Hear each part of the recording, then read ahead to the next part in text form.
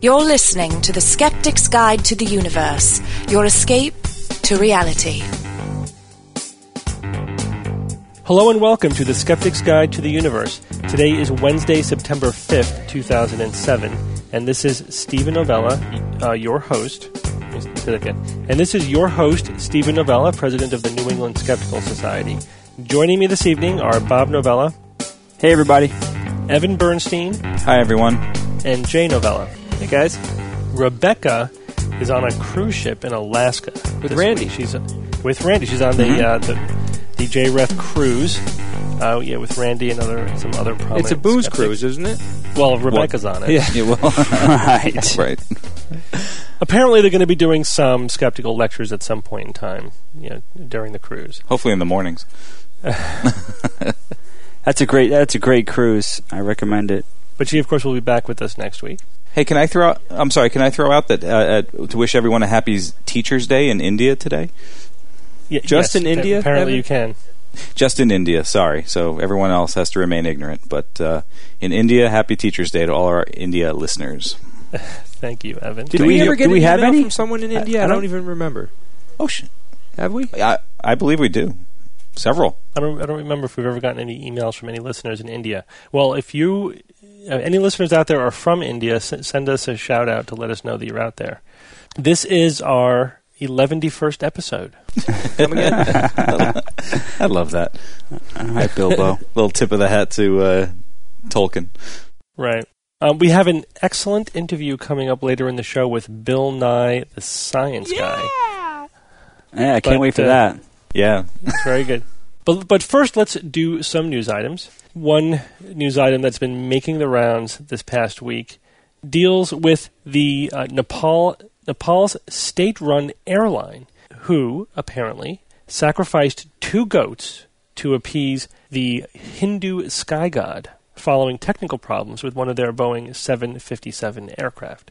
So that was their response to the technical problems, to kill a couple of goats to appease the gods. I wonder if it worked. Well, the plane didn't crash. Do you think they have like a little pen at the airport where they keep them and they raise them there? Yeah, that would be efficient. You keep goats right at the airport, sacrifice them as needed to the sky god. Right next to the toolbox. It doesn't sound like it's something that's done very often. But after they sacrifice the goats, wouldn't you love just to see the wings fall off? Just something like that happen. Just while it's on the runway, maybe, yeah.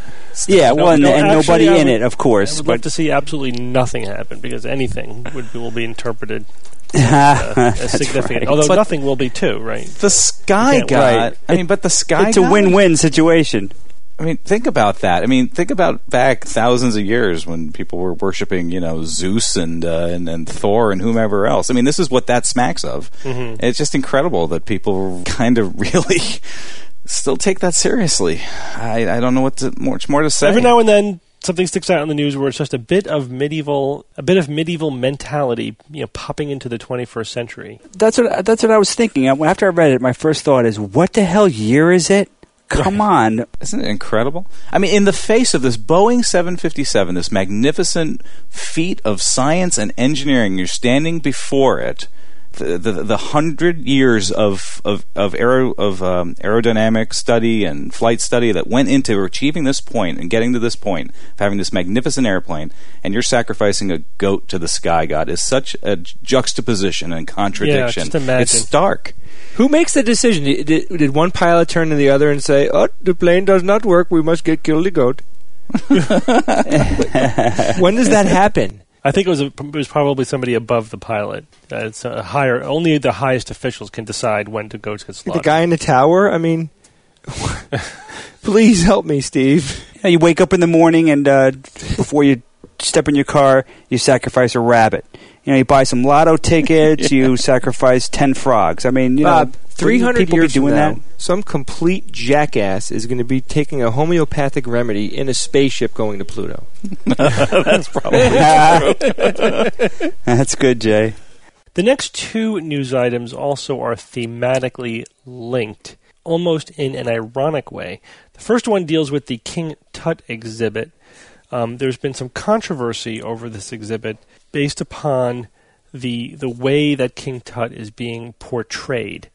There are some in the African American community who think that he is being made to look too Caucasian or too white, and that to be historically accurate, he should have more African features.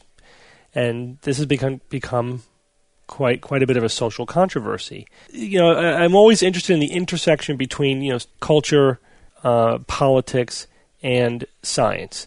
This is the kind of question that you would think would be pretty definitively answerable by science, and yet it gets turned into a political sort of hot button question or topic. What was the race, if you will, of King Tut?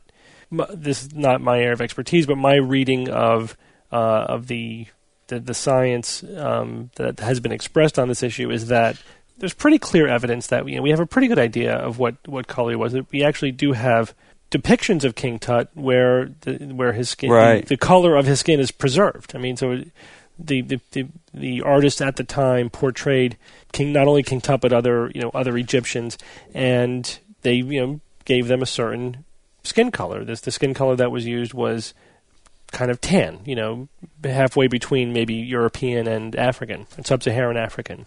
Which also makes sense in terms of that northern Africa, where Egypt is a place where there's a lot of mixture of blood from the sub-Saharan Africans and Mediterraneans or Europeans.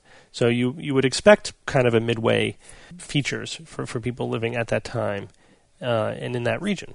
And yet there are those who think that it is somehow racist or dissing Africa or denying that King Tut was Egyptian and that Egypt is in Africa. This is the what's interesting about these kind of topics is I think it's very important for us to separate any scientific issues from any sociological or political issues. Of course we want to accurately and fairly represent histories without bias, without prejudice, but we shouldn't subjugate the scientific questions to the ethical or the political necessities. King Tut was what he was, and that should be okay, regardless of what that may or may not imply. It was also, I found it very interesting that it was juxtaposed in the last week against another news story. This one also dealing with race. And this is a new genetic study by Craig Venter. Now, Craig Venter is one of the geneticists who was working on the Genome Project. And he, over the past years, has taken the position that our best genetic scientific evidence shows that all people are 99.9% genetically alike. Therefore, he is in the camp that believes that race as a scientific, biological concept does not exist, that it's an illusion, that it's a social construct. So again, what struck me is that here on the one side, there are those saying that we have to accurately portray the race of this historical individual, and on the other side, there are people again with actually the same political goal, to make the point that racism is a bad thing, which of course I totally agree with.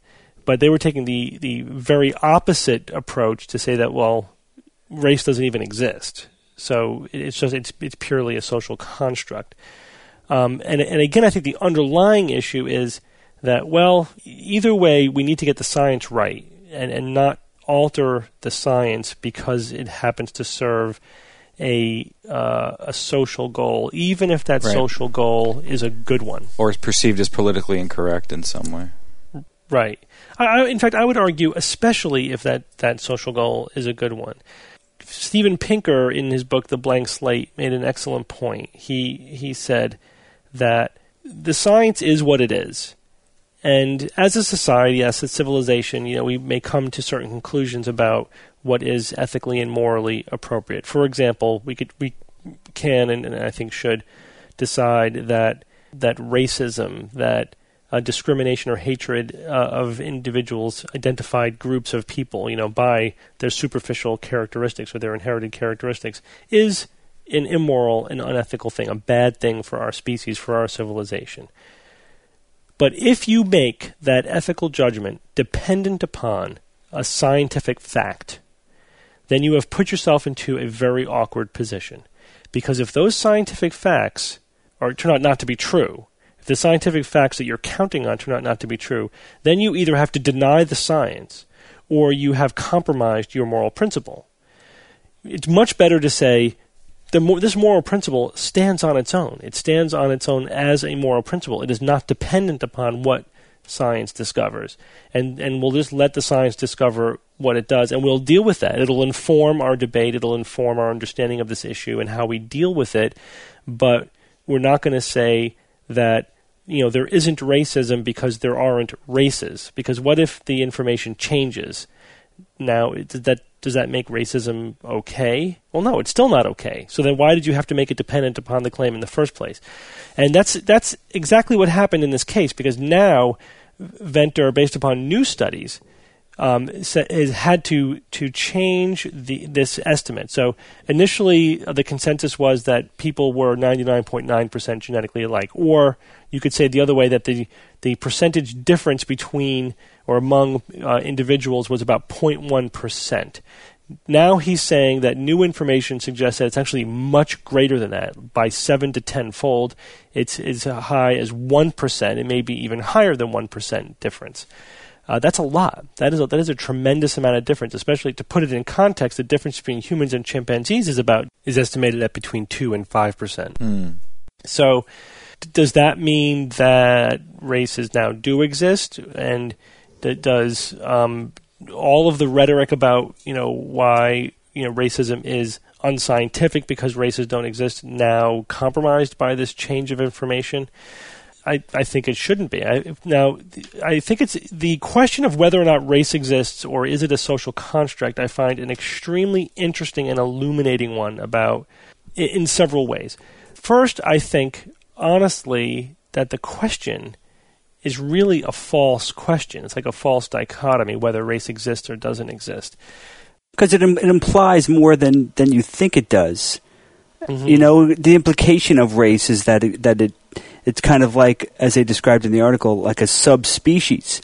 Mm-hmm. Whereas culturally, when we use race, we're not. I don't think people really mean it that way. Whereas scientists, when they use the term race, they might mean that it's a subspecies that is distinct enough genetically to warrant being a subspecies, and they're kind of like on their way to a new species, which doesn't really apply to the way people generally use the term race, I think.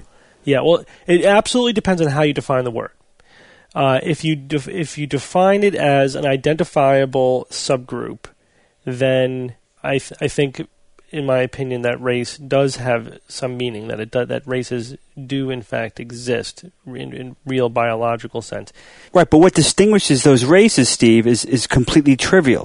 Well, again, that depends upon that's a totally subjective definition, and my point is that it's a continuum, that there's a continuum from an individual to a family to a larger group to a subpopulation, whether you call that a variety or a race, and even a species is a vague boundary.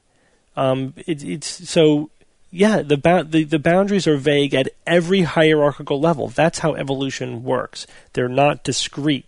So the same kind of arguments that you can say that race doesn't exist as a useful scientific or biological concept, you can apply at every level of that hierarchy, including species. Right. And in fact, there are those biologists who say that, and if you listen to, like, for example, the Evolution 101 podcast, they make the same point that species are actually it's a very loose, kind of fuzzy at the boundaries concept, that really genetically populations and groups flow one into the other and intermix at the fringes, and there's really no clean demarcation line at all. So it's cultural.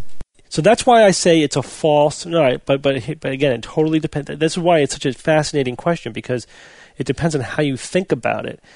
It's kind of a false dichotomy. So I do think that saying because there's no clean boundary line, because it's fuzzy at the boundaries, that the concept is not meaningful is the logical fallacy of the false continuum, right? So I think it's just as useful, it's just as valid as the concept of species is, even though species is also a fuzzy at the boundaries, concept that's not discrete. You always have to define it operationally. If you say, so you can't just say, do races exist biologically, because that's not a meaningful question unless you operationally define what race is. So those who argue that race is a social construct would say, for example, that there are no traits which exist 100% in one identifiable group and 0% in all other groups. Okay, if that's your criteria, then races do not exist by that criteria, but that's an arbitrary criteria. You could also say, but however, there are traits that exist in a higher proportion in certain identifiable groups than in other groups. So there are statistical statements that you could make. But now, the reason for this is evolutionary. It's because groups can be identified because of genetic isolation, right? That's how subpopulations come about. Once groups become isolated, they begin to genetically drift apart, or they may even be under some differential pressures, evolutionary pressures. So they become more and more distinct over time. But then they also may exchange genes again. They may intermix. So there's not going to be any clean separation in polymorphisms, which are varieties of genes, mutations in genes. They might accrue some differences, but then those differences are going to be smudged by the exchanging of genetic material over time. So you could, and again, this is why it's a complete continuum. How absolute is the separation, and for how much time has the separation existed?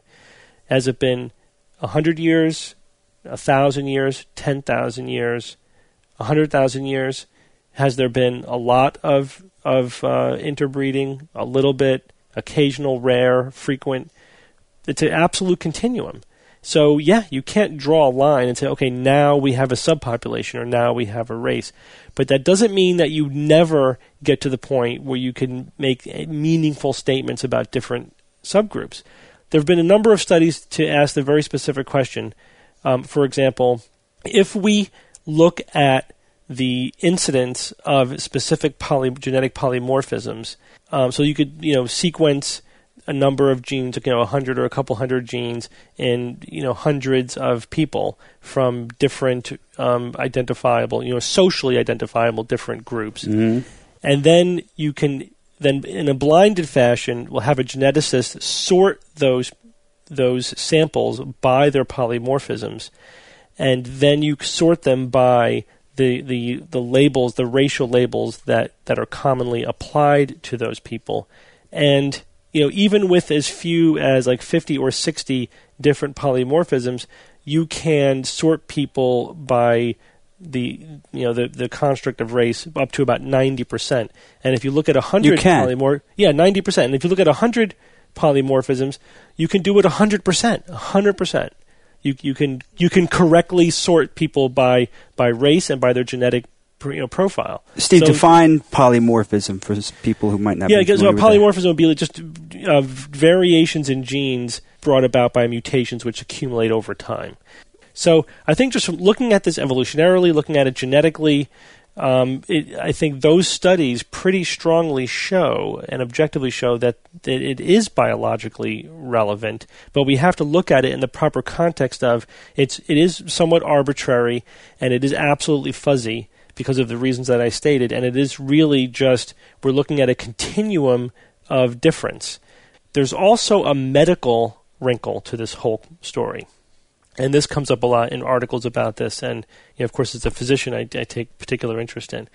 And that is, should we think of patients in any way as their race? I mean, should I consider the risks of developing certain diseases of a patient based upon whether they're European or Caucasian or African American or Asian? Do those concepts have medical relevance? And I think that should be yet another distinct question that we shouldn't mix up with other questions about society or moral or ethics. Can you give an example, Steve? Yeah. So give you an example. There are certain diseases which occur diseases occur in different frequencies in different identifiable populations. For example, sickle cell disease is usually found in people of African or Mediterranean descent. Cystic fibrosis is much more common in people of European ancestry. So I think those are meaningful statements. There are even some diseases which have been associated with very, very small, even below a race, like the Ashkenazi Jews, which were a genetically sort of isolated population. There are Tay-Sachs. like Tay-Sachs that you're going to see at much higher frequency in that population than in other populations. So the question is, can we get meaningful medical information about the risks and probabilities of certain diseases by considering the genetic ancestry of patients? And I think from a practical point of view, the short answer to that is yes. But critics charge that, and I think this is increasingly true over time, that it could actually cause more confusion than help, because you may then be overly confident in someone's risk or lack of risk of getting the disease. You may fail to consider a disease that somebody can have because you think, oh, well, people of their race don't get this disease, so I don't have to think about it.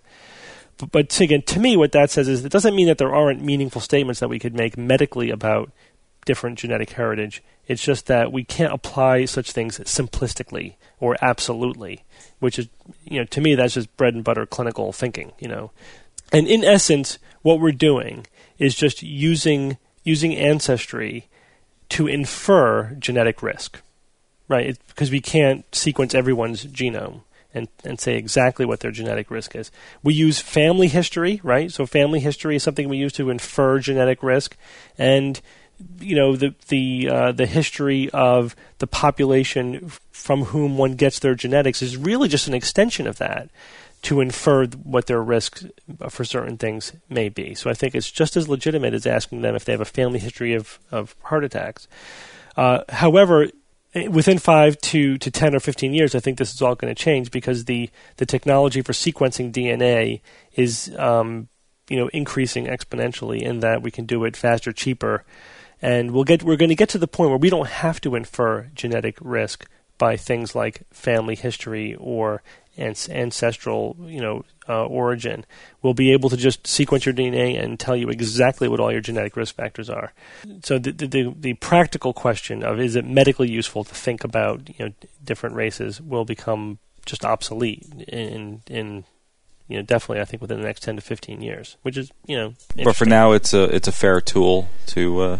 I think so, as long as it's used with your eyes open, knowing its limitations, just like anything. It's you can get some inferential information from it, but it's not absolute. You shouldn't completely eliminate the possibility of certain diseases because of someone's apparent genetic background. Steve, real quick, you mentioned that if you gave a geneticist 100, sequences, genomic sequences, he could, if he had enough of them, he could distinguish the various races. Now, I've read... Yeah, these studies have actually been done. Okay. That's right. Now, how does that jive with something I've read in different places and kind of believed, and was an important part of my belief of why race really isn't important, is the fact that that if you take two groups of people, say two races, and isn't it a fact that the difference within the group genetically is greater than between groups? Yes. Yeah, that's true. That is true. That's absolutely. I'll give you the numbers. That the variation within a group is usually about 90% of human variation, whereas the difference between different groups is only about 10%. But that doesn't mean that you still can't statistically distinguish the groups, right? Based on these polymorphisms. Yes, that's right. Well, let's move on to your questions and emails. The first question comes from Scott Nickelbein in Madison, Wisconsin, and he writes, "Here's a link to a fascinating, if depressing, article summarizing several studies which seem to indicate that humans have a tendency to remember frequently repeated myths as true, even if they were repeated in the context of debunking them. I thought of you folks when I read the article's final sentence. Mythbusters, in other words, have the odds against them." Well, Scott, thank you for the email. I think a couple of people pointed this out to us. We have seen this before. There have been psychological studies, for example, that show when a show depicting a scientist debunking a belief actually increased the audience's belief in that claim. That just pay a scientist or a skeptic or whatever giving the time and attention, bothering to debunk a belief, lends it a certain amount of credibility, and that actually tends to increase the audience's belief in that topic, in that claim. Now there's new data by social psychologist Norbert Schwartz is supporting that, and also adds more details to it. What he found, for example, is that so this was a study looking at a flyer produced by the Centers for Disease Control trying to combat the myths about the flu vaccine. And then they were seeing what was the effect of this flyer on the beliefs of people who read it. And what they found was that even just 30 minutes after reading the flyer, that older subjects misremembered 28% of the false statements as true. Wow. And 3 days later, they remembered 40% of the myths as true. Right. So the flyer was saying, for example, the side effects are worse than the flu. And then said, this is false. This is a myth. You shouldn't believe this. The side effects of the vaccination. Yeah, the side effects of the flu vaccine are worse than the flu itself. 3 days later, 40% of the people who read that as false remembered it as being true. What percentage? 40? 40%. 40%. But 28% just after 30 minutes. Yeah, of so which means reading it. immediately they came away. They came away from it with the opposite conclusion, and then that increased over time. So memory made it worse over time. Preconceived notions take over. They must have had that in their minds for many years prior to that. Then they read it, and okay, well, this is actually what. Well, I don't know. I don't know if that's true. I don't know if if they felt that the myth was being confirmed, or maybe they even hadn't thought about it. It's just that the statement stuck with them, and not the fact that it was false. Well, why is that? Is there a reason behind that?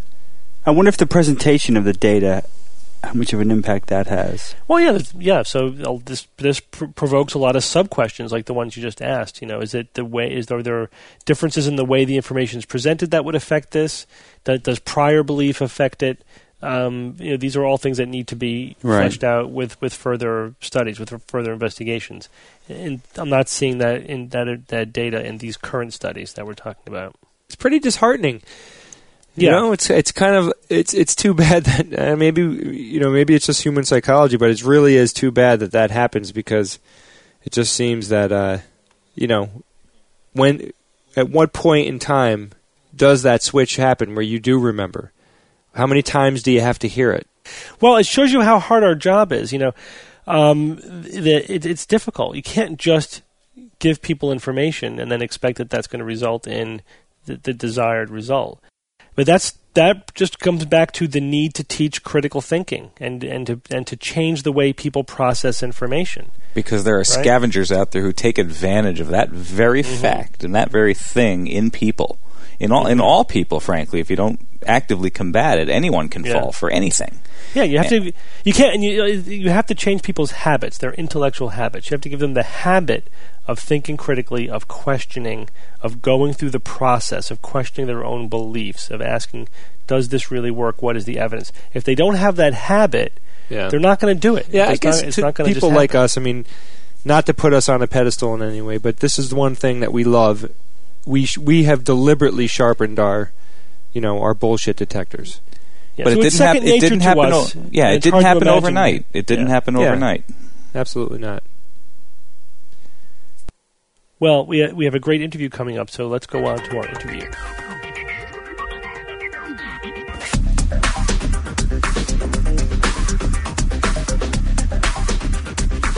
Joining us now is Dr. Bill Nye, the science guy. Bill, welcome to the Skeptics Guide.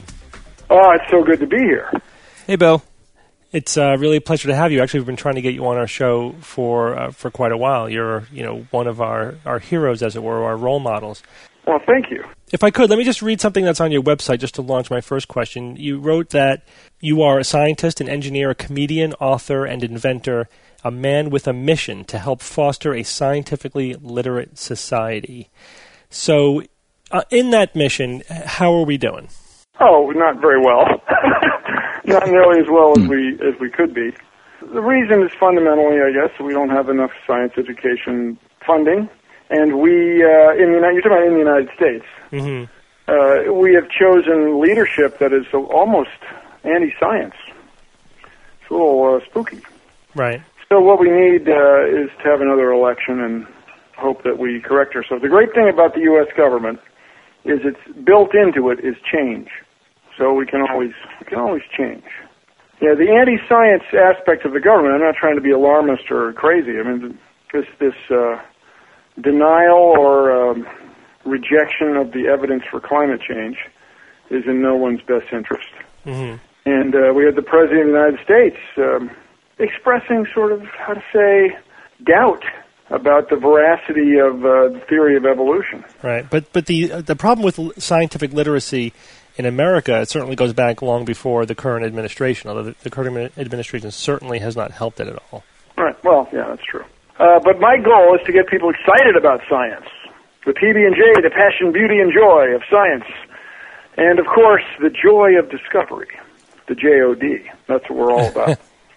When you first see, for example, I had a housewarming party a few weeks ago, and many people, these are grown-ups, taxpayers, voters, had never seen the planet Saturn through a telescope. Mm-hmm. Had never seen the rings for themselves. By the stars, if I may, pun intended. That's bad for us as a society. It's unbelievable. Everyone who's able-bodied should see Saturn through a telescope. There are the rings right there. Well, they should have seen it when they were 10 years old, in their science classes. Because that's around the time when I was first exposed to the planets and so forth. Informally, it's agreed or generally believed that 10 years old is as old as you can be to get the lifelong passion for science. And I submit it's probably as old as you can be to get the lifelong passion for anything. Yeah, so if you don't have it by 10, it's probably too late. Is that what you're saying? Ask your accountant when did he or she want to account. And they love numbers when they were real little kids. Mm-hmm. So that was when I did the Science Guy show, that was the idea, is to get really young people excited about it. But then about half of the viewers were grown-ups. Mm-hmm. I was one of them. People are generally interested in the world around them. Bill, how'd you get started on that show? How'd that come about? Well, it was back in the disco era. And I won the Seattle version of the Steve Martin lookalike contest. Mm-hmm. And then I started doing stand-up comedy. And then one day we didn't have enough material. I started writing on a comedy show because I met many other comics at this comedy club. We didn't have enough material for a comedy show in the Seattle area that was called Almost Live. And the guy, Ross Schaefer, said, why don't you do, he was the host and the head writer, why don't you do some of that stuff you do at the Science Center, liquid nitrogen, and you could be like, Bill Nye, you could be like Bill Nye the Science Guy. And I went, whoa, that's it! Yeah. That's it! And I sort of set out, after that, the first bit was the household uses of liquid nitrogen. Mm-hmm. The premise being you have, like anybody, you have liquid nitrogen around. I mean, who doesn't? Sure. And then you can roast marshmallows so that steam comes out of your nose, that's the payoff. That's pretty great. How much you is in that character? Me. I mean, I'm not always, as I tell kids sometimes, I don't really make whistling noises when I move my arms. When you watch the TV show, it looks sometimes like a kung fu movie. Yeah. I'm not really able to do that. And I'm not nearly as clumsy as the guy in the TV show. I seldom light candles and break a gas main. I seldom jump out of planes without a parachute or step out of a spacecraft without a astronaut suit on. I seldom do that. It's a bit of like the nerdy mad scientist persona, but in the cool, entertaining way. Well, thank you. But we are not in the editorial Right. I'm not crazy about the mad scientists. Why are all scientists crazy? Yeah. They're just dreamers, that's all. They can imagine big things. Mm. And then, of course, and it's charming. My grandfather was a chemist. And people would say, hey, you're a chemist, can you blow something up? Yes, of course, yes, we can blow something up. And we love that. But all things in moderation. Yeah, but the show definitely, even though it was geared towards children, the charm of it was that if you are interested in science, the science you were doing on the show was still interesting even to adults. Well, thank you. That was the goal. To me, there is nothing more interesting. There's nothing more exciting than science to me, even now. And people who don't get that passion, who we've excluded early on, it's frustrating. You know, we definitely, I say we as a society, really have to work on that. Well, in my opinion, it wouldn't matter, except we're all going to die. Yeah. That is to say, we are going to depend on our ability to solve the world's problems, not only politically, which is, of course, the most difficult problems, but the technical problems of having 7 or 8 or 10 billion people living on this planet. They're going to be quite formidable, so we got to get on it. And my big thing now is to do more with less. Mm-hmm. You know, traditional environmentalists, they want you to do less, right? Drive less. Use fewer bags when you go to the grocery store. Don't leave the water running while you brush your teeth. Turn the lights off. Get rid of those old lamps and put in energy-efficient lamps so you'll be using less electricity. And that's all good. But what we want to do is more with less. We want brighter, better lighting using less electricity, having less to throw away, less material that has to be processed when the light bulb's used up. We want to make bridges that last despite whatever you might do to the roads to keep them from icing up. You don't want them to corrode. And the bridges, we want the structures to be flexible and last a long time, and we want them to be reasonably priced, and then we want them to be not only here in the United States and North America, the developed world, Europe, we want them to be available, these materials to be available to everyone. And these are technological problems. They're going to take scientists and engineers of the future to, dare I say it, change the world. Right. Well, science has changed the world, and it will continue to. And it sounds like what you're saying is we just need to prioritize efficiency in our research program. So we're not just, as you say, not just figuring out how to do more, but how to do more with less. Well, more, and this expression prioritize, I mean, I know what you mean, but no, I'm driving at is instead of being in the oil business, we want these corporations to be in the energy business. Mm-hmm. Mm-hmm. You know, if we had solar panels, like I have a watch with the brand name is the Eco Drive. It has a battery in it, but it's charged up by the sun or ambient light. And it works great. But these solar panels on my watch are maybe 7 or 8, 10% efficient. They build or they manufacture big slabs of solar panel material, and the best pieces of it get sold for satellite use, and the mediocre pieces end up in my watch, right? Mm-hmm. But what if we optimize that process? And we would do that by investing in it. And I claim that it's in everyone's best interest to spend tax dollars on that and to give corporations incentives to do that. Bill, would you classify yourself as someone who is very skeptically minded? Like, do you read the news and always find yourself editing it through skeptical eyes, like we do as skeptics? I'm very skeptical, but I want to emphasize to all listeners that we must not interchange the word skepticism with cynicism. Mm-hmm. I am very optimistic about the future. I think we are, for example, just about to the tipping point with climate change, mm-hmm. where everybody and his or her brother and sister is going to be on board with this, and we're going to get her done. We're going to make big changes and improve the quality of life for people everywhere. With that said, I am very skeptical. I met this just charming, brilliant woman the other day, but she's into her astrological signs. I got to go, nope, Chris blind. Sorry. Can't interact with you in the same way. Mm-hmm. Sorry, can't go for the Virgo. Not for me. Yeah. So the thing is that these sorts of things, psychics, or if you will, alleged psychics and stuff, they wouldn't matter if we didn't, as a society, just spend so much money, so many resources are devoted to this. What, in my view, is just a waste of time. and once in a while, these people take advantage of elderly people and people who are not scientifically literate, not skeptically minded, aren't comfortable with critical thinking. Well, that's the biggest problem. That is the problem, is that, and that's one of our goals on the show, is to teach people how to use their own mind for critical thinking and teach them the skeptical toolbox. Well, it helps them protect. It helps them protect themselves.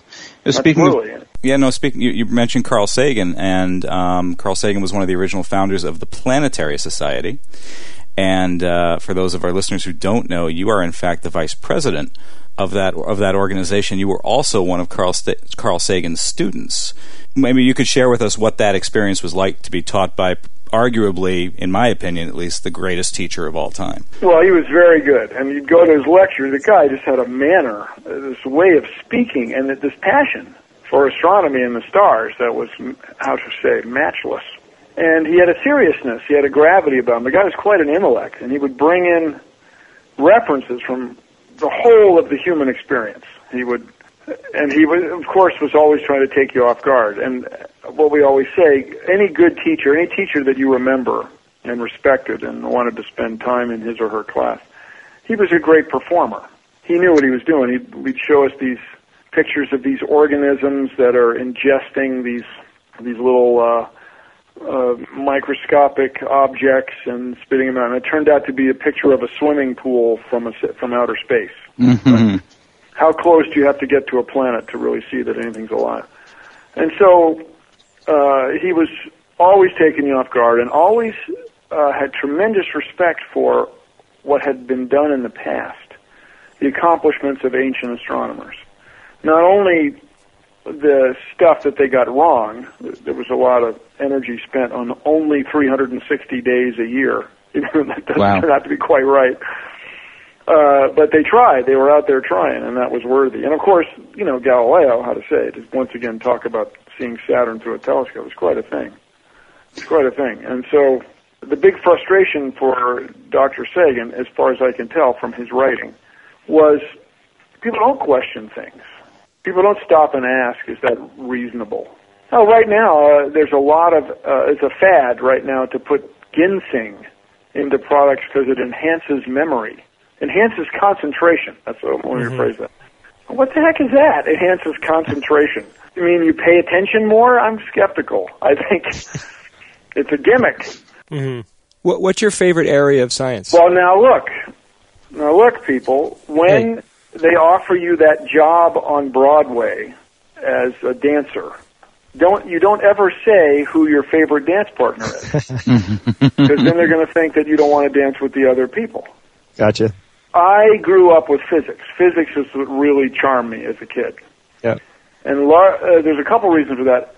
I grew up during the space age, and I was fascinated with airplanes, but I claim my fascination with airplanes really started with a fascination with bees, bumblebees. Bees?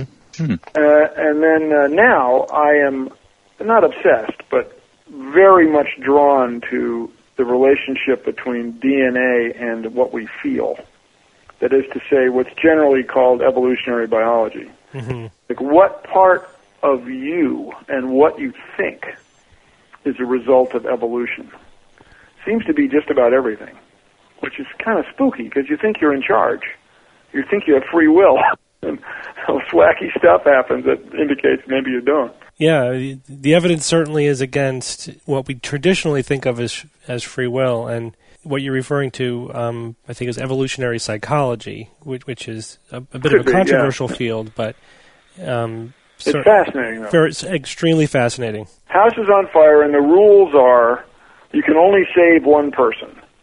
Do you save your mother or your daughter or your son, whatever? And you would save your son because he or she, your daughter, son or daughter, because he or she, the child, is about the future, your mother's about the past, right? Right. And so, why do you do that? It's evolution. If you want your genes to get into the future, saving your mom is of limit in the rules of this game. Okay, in the rules of this macabre game, saving your mother is not going to get that done. And furthermore, she'd want you to she'd save the grandchild, not the child. Also, reaching as far into her evolutionary future as she could. And you feel it. That's the spooky thing. You feel it, if I may, in your heart. Quite a thing. Yeah, and what's more is we've codified it in culture as moral and ethics. We think that the moral things to do are really just the evolutionarily advantageous things to do. Apparently. Yeah. Like not killing strangers. You know, if you go around killing strangers, somebody's going to get you. Yeah. It's not in your best interest. Do I love meatballs because I was evolved to? I think so. Yeah, I think so. I think so too. Some friends of mine, my neighbors, just came back from Europe. And with all due respect, these people are very conservative. And they were just astonished, I tell you, that nobody that they met in Europe, they were in Monte Carlo and Paris, no one was overweight. Because it's just a different culture there. But what you end up with in the U.S. with just so many resources and so much food around, people are they can't stop, apparently. Here's a question. A skeptic acquaintance of mine is investigating the possibility that the peanut allergy, which is pervasive in U.S. culture right now, is sort of a mass hysteria.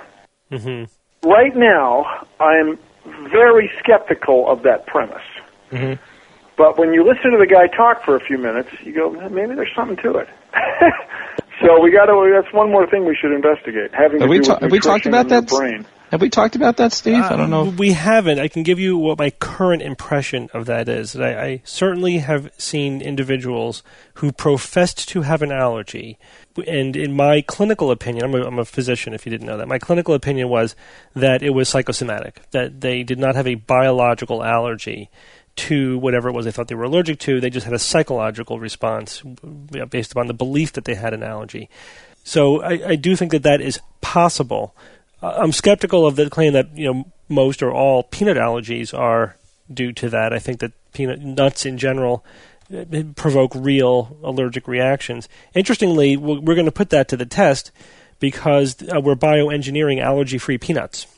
So if it's biological, that should take care of the peanut allergy epidemic. Well, what is the toxic compound or the allergen in peanuts that's being engineered out? There are certain proteins that provoke an allergic response, and you could just change the genes. The proteins are identified. Yeah. Oh, yeah. Yeah. And they can't be denatured by cooking or whatever? Well, peanuts, when you make peanut butter, it's cooked. It's roasted, and it's That's hot. what I mean, yeah. We'll need a nuts result. We'll need a nut specialist to come on and give us the insight. Anyway, here's the thing. Here's the thing that everybody is. We need. It's in everyone's best interest to have a skeptical approach to this problem. Yeah. Is this real? Is it possible that it's not a real or chemical thing? That question alone is worthy of a well-educated society. Yeah. And the key question is, how do we know? How can we tell the difference between? Oh, well, that's true. Yeah, that's our good friend, the scientific method. You're right, exactly. And so, by the way, speaking of Dr. Sagan, the great thing that he had, and I claim he imbued me with, and his other students, is humans are actually pretty good at certain things. You can get caught up in the notion that humans are bad, and the world would be better off without humans because we've made such a mess of it. But when I look, and I love dogs. Hey, I'm kooky for dogs. I just don't know that dogs have ever pondered their place in the universe. I'm not sure dogs have ever really stopped to think about the consequences of building a canal. I think that humans have this wonderful ability to reason, and that makes us, I won't say a superior species, but a unique species. And that quality of our ability to reason, the ability to reason is worthy of respect. It's a great thing. And so to deny people science education so that they do not develop critical thinking skills is really tragic. To raise a society without this fundamental way of learning about the world. I claim that the scientific, or how about science, is the best idea humans have ever had. The discipline that it takes to really understand what's going on in nature is a pretty great thing. It's a remarkable thing. And it, near as we can tell, is unique to us. to humans. When you were studying under Carl Sagan, did you know who he was at the time? Like, how famous was he? He was on the Tonight Show. No, I was there at that moment. I mean, you guys, and this is just something that happened to me. I was in his class when he said, should we put Roll Over Beethoven or Johnny Be Good on the record going in on the Voyager space? On the Voyager, yep. Oh, my God, that's incredible. Wow. And you voted for Johnny Be Good? We all voted Johnny Be Good. Beethoven is, if I may, a derivative bit, as we say in comedy writing. Right. Yeah. But he kind of knew I think he was down with that set, as we say. Yeah. He was in a convergence on that concept. Yeah, and it was, that's a thrill. And he used to come in and we would all whistle the Tonight Show theme song, which in those days, with Johnny Carson, because he would appear there regularly. And so in those days, he would come to class with these pictures, these color slides, and your jaw would drop. He would have pictures from Mars, pictures of these places that are so remote and yet so familiar looking. This was the amazing thing. When you look at a picture of Mars, it looks like a place. You could walk around there if you were dressed properly. And take something to breathe. That's good when you go to Mars. Was that the first time you'd ever seen images like that? Yeah, it was 1976. Yes, the Viking spacecraft. Oh, man, there's pictures from Mars, from the surface of Mars. And you look at the feet of the Viking spacecraft, it looks just like like the foot of your ladder or the bottom of a chair. It was a very similar idea. You have a foot pad and it rests on the sand or whatever, and it doesn't sink in. What's not to love? We've talked before about how it was Carl Sagan's suggestion to actually turn Voyager around and take the picture. So just along that line, a woman named Candy Hansen, Dr. Candy Hansen, she says, yes, my name is Candace, but I'm old school. I call myself Candy, out of my face kind of thing. She was the woman, I guess she was a postdoc at that time, who oriented the spacecraft, messed around with the high-gain antenna, and was the person responsible for processing the photo. Somehow, I don't think she sent the commands to the spacecraft, but it was her job to process the photo, and she apparently was the first person to see this image. And the image, my friends, for those listening, is the Earth as a single pixel. A single pixel. And as Carl Sagan wrote, it is this pale blue dot suspended in a sunbeam. Everyone you've ever met, everyone who's ever lived, every emperor, supreme commander, couple in love, every snail, every dandelion, every sea jelly, everything that you know has carried out its entire existence on this single pixel. And you can see in that picture there is no cavalry coming over the hill. You're on your own, man. You're living on the pixel, the pale blue dot. You got to get her done because there's nobody coming in to help out. And I claim it is through scientific literacy that we can change the world and improve the quality of life for organisms everywhere. Yeah, absolutely. Everywhere on Earth. Can I turn for a minute to the Eyes of Nye that you're? Yes, the Eyes of which Nye. Is looking over, and I've seen a lot of the episodes and reminding myself, and I'm looking over on the website dedicated to that site. The topics were a little bit more mature and a little bit more controversial than Bill Nye the Science Guy, which is aimed more at a younger audience. Well, the Bill Nye Science Guy was elementary science, fundamental science, and Eyes of Nye is about issues that you can use science to understand. And we hope reach a reasonable conclusion. So nuclear waste, that's one of them, right?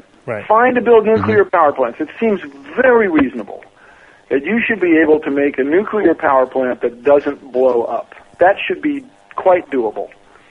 France runs over 90% of their electric economy is from nuclear power. The United States has 103, I believe. There might be one more than that. 103 commercial power plants. There's a few more that are military. And nobody's got any idea what to do with the waste. Hey, kids, what are we doing? It is, as one guy we interviewed says, the most exquisitely poisonous material known.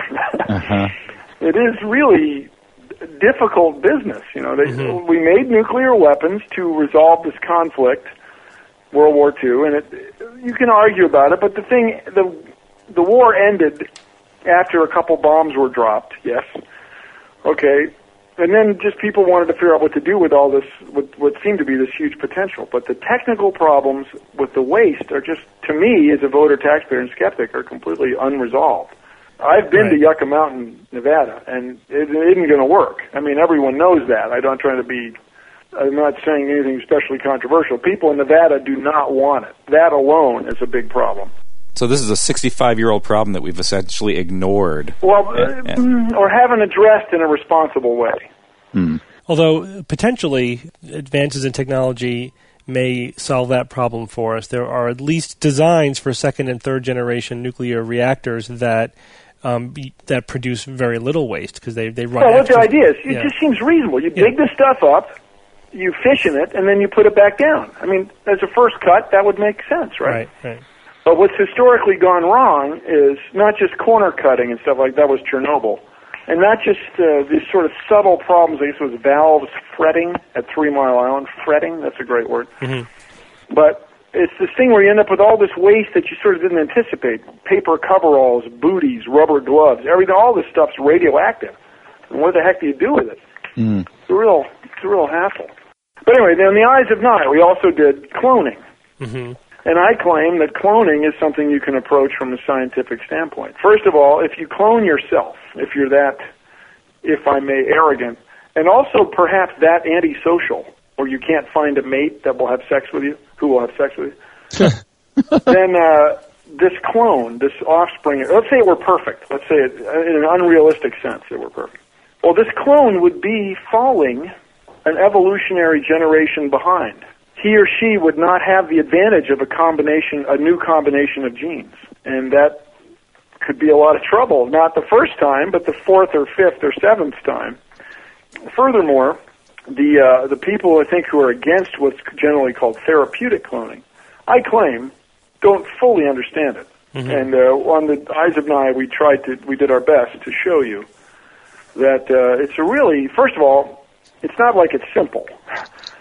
Secondly, the idea is you would take these cells that are undifferentiated, these stem cells, and then you would influence them to become specialized cells for repair or healing of injuries. And this is a very reasonable idea when you look at the science. It's something to think about. And it sounds like what you're saying is something, again, that we talk about as well, is that science is a very useful tool for informing these kind of social and ethical debates. Exactly, yeah. Even though they can't make them for you. I remind everybody, science doesn't come out of the sky. Humans do it. Right. So humans making discoveries. This is not walking around in the forest and finding some gold plates. Bill, do you have a pseudoscience that you would you consider to be the one you dislike the most or does the most damage? I don't like astrology. I was going to guess that was astrology what you were going to say. Astrology bugs me because it's based on nothing. And even when you show that it doesn't work repeatedly, people still run around with it. It's crazy. Bugs me. Yeah. I'm not much for guardian angels either, I must tell you. I don't see any evidence at all for guardian angels. Oh, come on. What do you mean? We can say you're not a Sylvia Brown fan then, huh? Well, I mean, no, I guess not. I mean, except she gives you something to talk about. But no, I'm not much for guardian angels. I am very disturbed when it's just television show after television show. These people have psychic powers. Yeah. These people can see the future. These people can empathize in telepathic ways. It's so unrealistic and almost, if I may, silly. It's what we would all love to be able to do. I mean, what's scarier than an old Twilight episode where the guy can see the future and it makes it great? Yeah.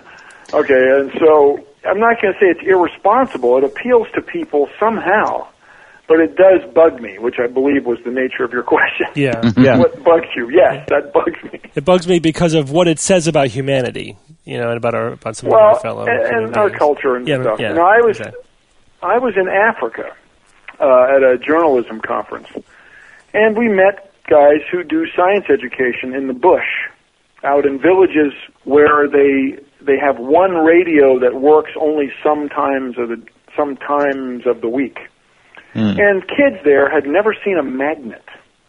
Wow. And he said you can just astonish people with a magnet. And very common in these tribes in this northern part of the country of South Africa, very common to have people that believe in the lightning bird. So if the bird lands in the tree, the lightning will strike the tree. So you never want to be under a tree with a lightning bird. If I may, who knew? Right. But these people are, no doubt, if I may, every bit as smart as anybody, like, if I may, my old boss. They're great at some things, like finding the right things to eat, conducting your life in a jungle full of predators and so on. But you compare that sort of misconception to the misconception of psychics, and there's sort of just a variation of the same theme, right, in the big picture, and that's depressing. It gets me down that we have come such a short distance in critical thinking and skeptical thought. Yeah, Bill, thank you. We definitely admire your body of work. Let me just ask you as we close out, what's in the future for the Science Guy? Well, I'm trying to do a deal with somebody who's interested in the environment, and this would include this new thing called Discovery Green. Disney, the Weather Channel has a big environmental push right now. And so I'm hoping to stay in touch with all of these people and do another series or set of interstitial programming that would be suitable to get people aware of climate change and to get people to do more with less, to get people to see that it's important to do more with less. And this involves science education. So Bill, thanks again. We greatly enjoyed having you on the Skeptics Guide. Thank you very much. It was so good to be had, if I may. Thanks, Bill. Thank you, Bill. It's time for Science or Fiction. Each week, I come up with 3 science news items or facts. 2 are genuine and 1 is fake, and I challenge my panel of skeptics to tell me which one is the fake. And you, of course, can play along. Are you guys ready for this week's science or fiction items? Well, ready to play. Answer a question. Is there a theme this week? No theme. Good, I'm ready then. You guys don't like themes, huh? I didn't say that. I like themes. All right, here we go. Item number 1. For the first time, astronomers have connected radio telescopes in real time from around the world to create a functional radio telescope with the diameter of the Earth. Item number 2. Geneticists were surprised to discover a gene identical in mice and humans, but absent in all other primates. And item number 3. Cancer scientists have developed a way to detect metastasis, that's the spreading of cancer, anywhere in the body simply by examining one vein in the arm or cheek. That's so cool that 2 of those are science. Yeah. Bob, you go first. Okay. So we have number 1, we have radio telescope Earth. I think connecting radio telescopes like that is awesome. So that I'm going to say that is true. Number 3, I'm going to jump to 3. So you're saying that scientists have determined a way to figure out if you have, say, metastatic cancer anywhere in your body simply by examining one vein in the arm or cheek. Well, I wonder why one vein in the arm or cheek. Why cheek, I wonder? But I'm assuming that there's something in the blood that's a telltale sign of metastasis. So I'm gonna say that's true. The second one, a gene identical in mice and humans but absent in all other primates. I'm going to say that is fiction. Okay, Jay? Yeah, my everything that Bob said I agree with. I find that the cancer one is very interesting, and I really do think that's true. But the mice one doesn't seem real to me. So I'll go with number 2. Okay. Evan? Astronomers connecting radio telescopes all around the world to create a big old telescope is just way too cool to be false. So that one's got to be true. Too cool to be false. And I was leaning a little towards the thinking the cancer detection method was going to be false, only because I thought that the identical gene between mice and humans might be the enjoyment of cheese, which perhaps other primates can't deal with because they're probably lactose intolerant. But in thinking about it a little bit more, I think that is a curveball, in fact. So I agree with the Brothers novella, and I'll say that one is fiction. Mice and Evan, humans. you're part of the Brothers novella. Well, I appreciate that. I'm like an honorary novella. Absolutely. And that is a big honor, I must tell you. Okay, so we have a clean sweep this week. You guys all agree. I think you're right about the big curveball there, Evan. Go ahead, Steve. Sorry. Here we go, very, Steve. Very come compelling for Jay and Evan. So, let's take these in order. Okay. For the first time, astronomers have connected radio telescopes in real time from around the world to create a functional radio telescope with the diameter of the Earth, and that is science. Awesome. And That's this so is not a cool. new concept. You can, if you have two radio telescopes a mile apart and they're communicating with each other, that's a radio telescope with a 1 mile diameter. So if the goal has always been to connect radio telescopes that are farther and farther apart to get these functionally larger and larger radio telescopes. The problem, the limiting factor, has always been the ability to communicate massive amounts of information in real time in order to make this function.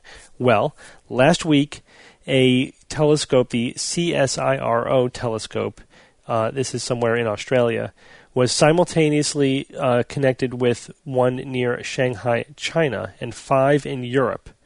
And they connected these over the internet. They used it to observe a distant galaxy called 3C273. So one of the astronomers said it's a fantastic technical achievement and a tribute to the ability of the network providers to work together. Now, this wasn't across the normal, publicly available broadband access. This was, they were streaming data at a rate of 256 megabytes per second, about 10 times faster than typical broadband. And they did have some dedicated, 1 gigabyte per second links set up in certain locations.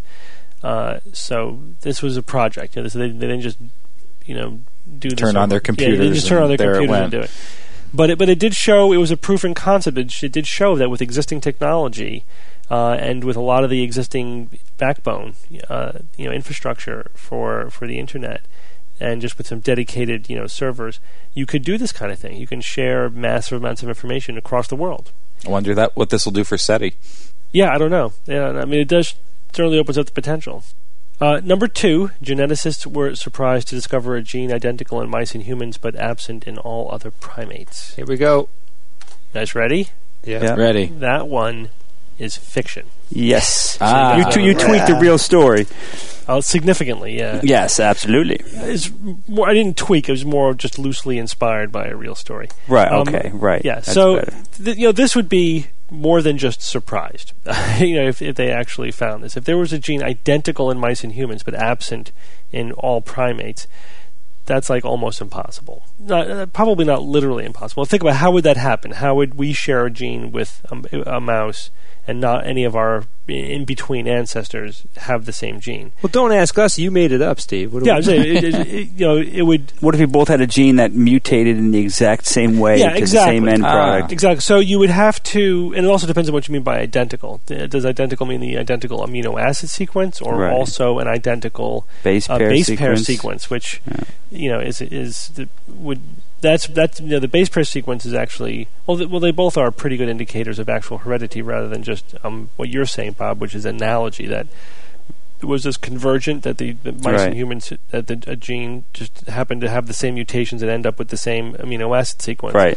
But the probability of that is very remote. Right, but the still other possibility possible. is that they derived from a common ancestor that then was just lost in everybody, in all species between mice and humans, which is also a very low probability thing.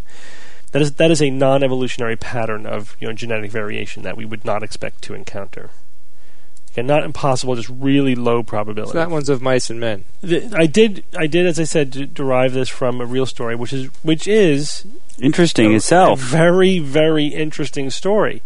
What researchers did, this is at Berkeley, they looked at ultra-conserved elements. Now, conserved in evolutionary parlance means that there's very little change over evolutionary time. Ultra-conserved is genes and proteins that remain virtually unchanged, even over vast amounts of evolutionary time. Here's a bit of trivia for you guys, by the way. Do you know what the most conserved protein is? Oh, crap. I used to know this. Wait. If I recall, I'm pretty sure it's the histone, which is the proteins that are used that the DNA strands wrap around. So the histones control the three-dimensional folding and shape of the DNA. Kind of important. Yeah, kind of important. Very basic to all life. Very, very important. So it's not surprised that peas in humans have virtually identical histones. So highly conserved over evolutionary time. So the thinking is, the classic thinking is that proteins that are highly conserved, do not change over time, are conserved because there are strong evolutionary pressures keeping them from mutating, from changing, so that their precise amino acid sequence is essential to their function, and their function is essential to life. Right. So it's the foundation. Yeah. So if they did mutate, not that they couldn't mutate, but if they did mutate, you won't be having any kids. Yeah, either you'll die or you won't have kids, right? So one of those two things. If you don't have kids, then you're not around. Yeah, either it's incompatible life or it's incompatible reproduction. Either one of those would be enough to conserve, to eliminate any mutations. And it's the elimination of mutations that conserves proteins and genes in their structures. That explanation was tested. What they did was they looked at ultra-conserved elements, and then they created what's called a knockout mouse. So they have a mouse where they take out the gene.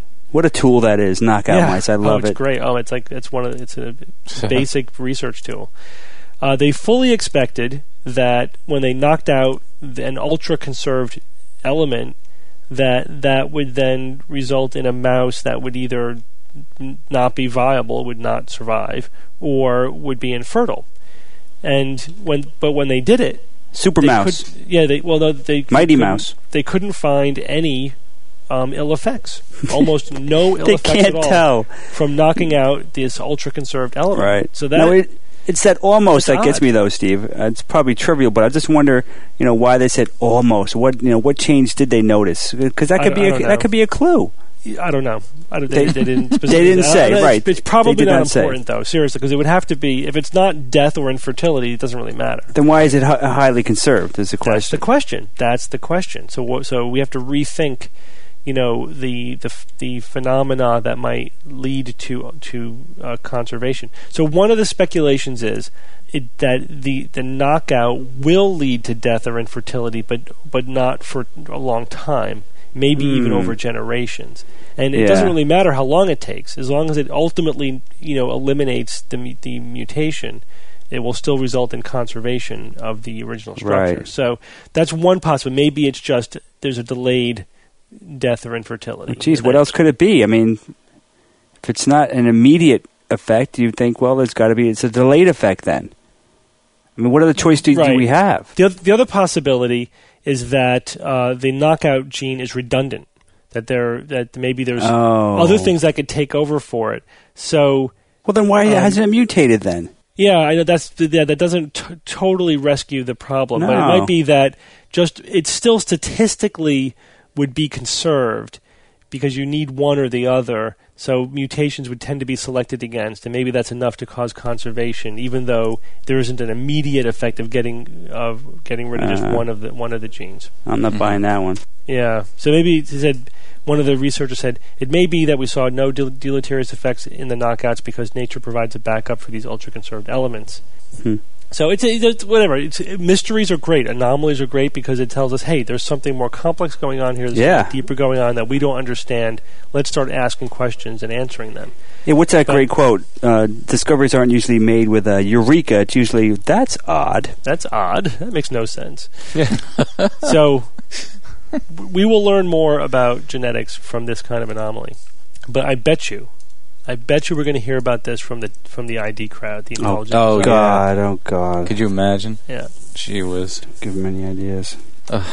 Which means That number 3, cancer scientists have developed a way to detect metastasis anywhere in the body simply by examining one vein in the arm or cheek is science. That's awesome. That's That's very cool. neat. Excellent. And Bob, you're right. They're looking at stuff in the blood. I actually debated with myself about whether or not I should give you the vein, but I didn't want to withhold that. I thought that would be unfair. Yes, but I think it would. It did make it considerably easier to have that bit. So.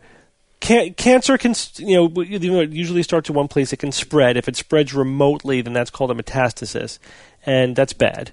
When we follow patients with cancer, we want to screen them for metastasis because that affects how we treat them. This technique uses a laser to look at cells passing by in a vein, and it can identify cancer cells, tumor cells, as it's flowing past in the vein, and count them. This gives the ability to sample a much larger proportion of the blood, because like over the course of a minute of blood flowing through a vein, you could sample 100 milliliters of blood, and that's much more likely to have circulating tumor cells, right? Than say if you just take a blood sample where maybe you're only looking at 10 milliliters of blood. So this will greatly enhance the ability for early detection of metastasis. That's awesome. When metastasis occurs, the number of circulating blood cells goes way up. It's a early detection system for metastasis. Yeah, it's cool technology, and they worked it out. So congratulations, everyone! You guys all got the answer correct this week. Well done, Thank you, gentlemen. Steve. Evan, Hey, give us the answer to last week's puzzle, please. I don't think you need to reread the whole thing. okay. You can maybe just give us the essence, and then you'll know what the answer was. Sure. Well, the answer I can tell you is, in fact, a gentleman by the name of Graham Hancock, who wrote books such as Fingerprints of the God's Keeper of Genesis and Mysterious Origins of Civilizations. His chief areas of interest are ancient mysteries, megaliths, ancient myths, and astronomical data from the past. One of the main themes that runs through his books is the possible global connection with a mother culture from which he believes all ancient historical civilizations sprang from. Right. Who was our winner this week, Evan? Ole Ivand. Ole? Ole. So he guessed correctly first, so congratulations. Okay, and what's Good this work. week's puzzle? Okay, here is this week's puzzle. Once upon a time, there was a king, and he enjoyed reading books. His sole urge was to better express his personality through his readings. The impersonal life he led would cause him to travel far and wide. It was once said that he would always travel with his 3 favorite books. The first book was a Bible. The second book was a guidebook. Can you tell me the title of the third book that he would travel with? So Very interesting. wrap your mind around that, and good luck, everyone. Well, thank you, Evan. Enjoy. Jay, this is Steve? your debut week as our quote master. You're giving us the quote to close out the show. So what do you got for us this week? This is a quote from Dan Barker, who is a prominent American atheist activist and who was a Christian preacher for 17 years. He left Christianity in 1984 and went on to create the Freedom from Religion Foundation. And Dan says, "There is joy in rationality. Happiness is clarity of mind. Free thought is thrilling and fulfilling. Absolutely essential to mental health and happiness." Dan Barker. Thank you, Jay. Thanks, Jay. And thank you, Cool. everyone. Thanks, Steve. Thank you, Doctor. It was a good show. It's a great show. We had Bill Nye, guys. Come on. Yeah, it was a lot of fun talking to him. It really was. Bill, Yeah. come on. How great was Bill? He was a cool guy. Very He's cool. He's good people. Fun. Yep. And we've been And- pursuing him for some time, and it was finally very satisfying to get him on, and he was great. And so thank you again, everyone. Next week we will be back with Rebecca Watson in addition to the rest of the Rogues. And until next week, this is your Skeptic's Guide to the Universe.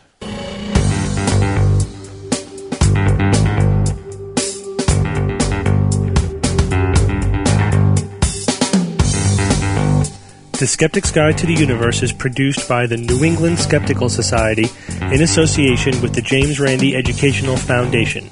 For more information on this and other episodes, please visit our website at www.theskepticsguide.org. Please send us your questions, suggestions, and other feedback. You can use the Contact Us page on our website, or you can send us an email to info@theskepticsguide.org. Theorem is produced by Kineto and is used with permission. Days, problems, proofs, endless dilemmas.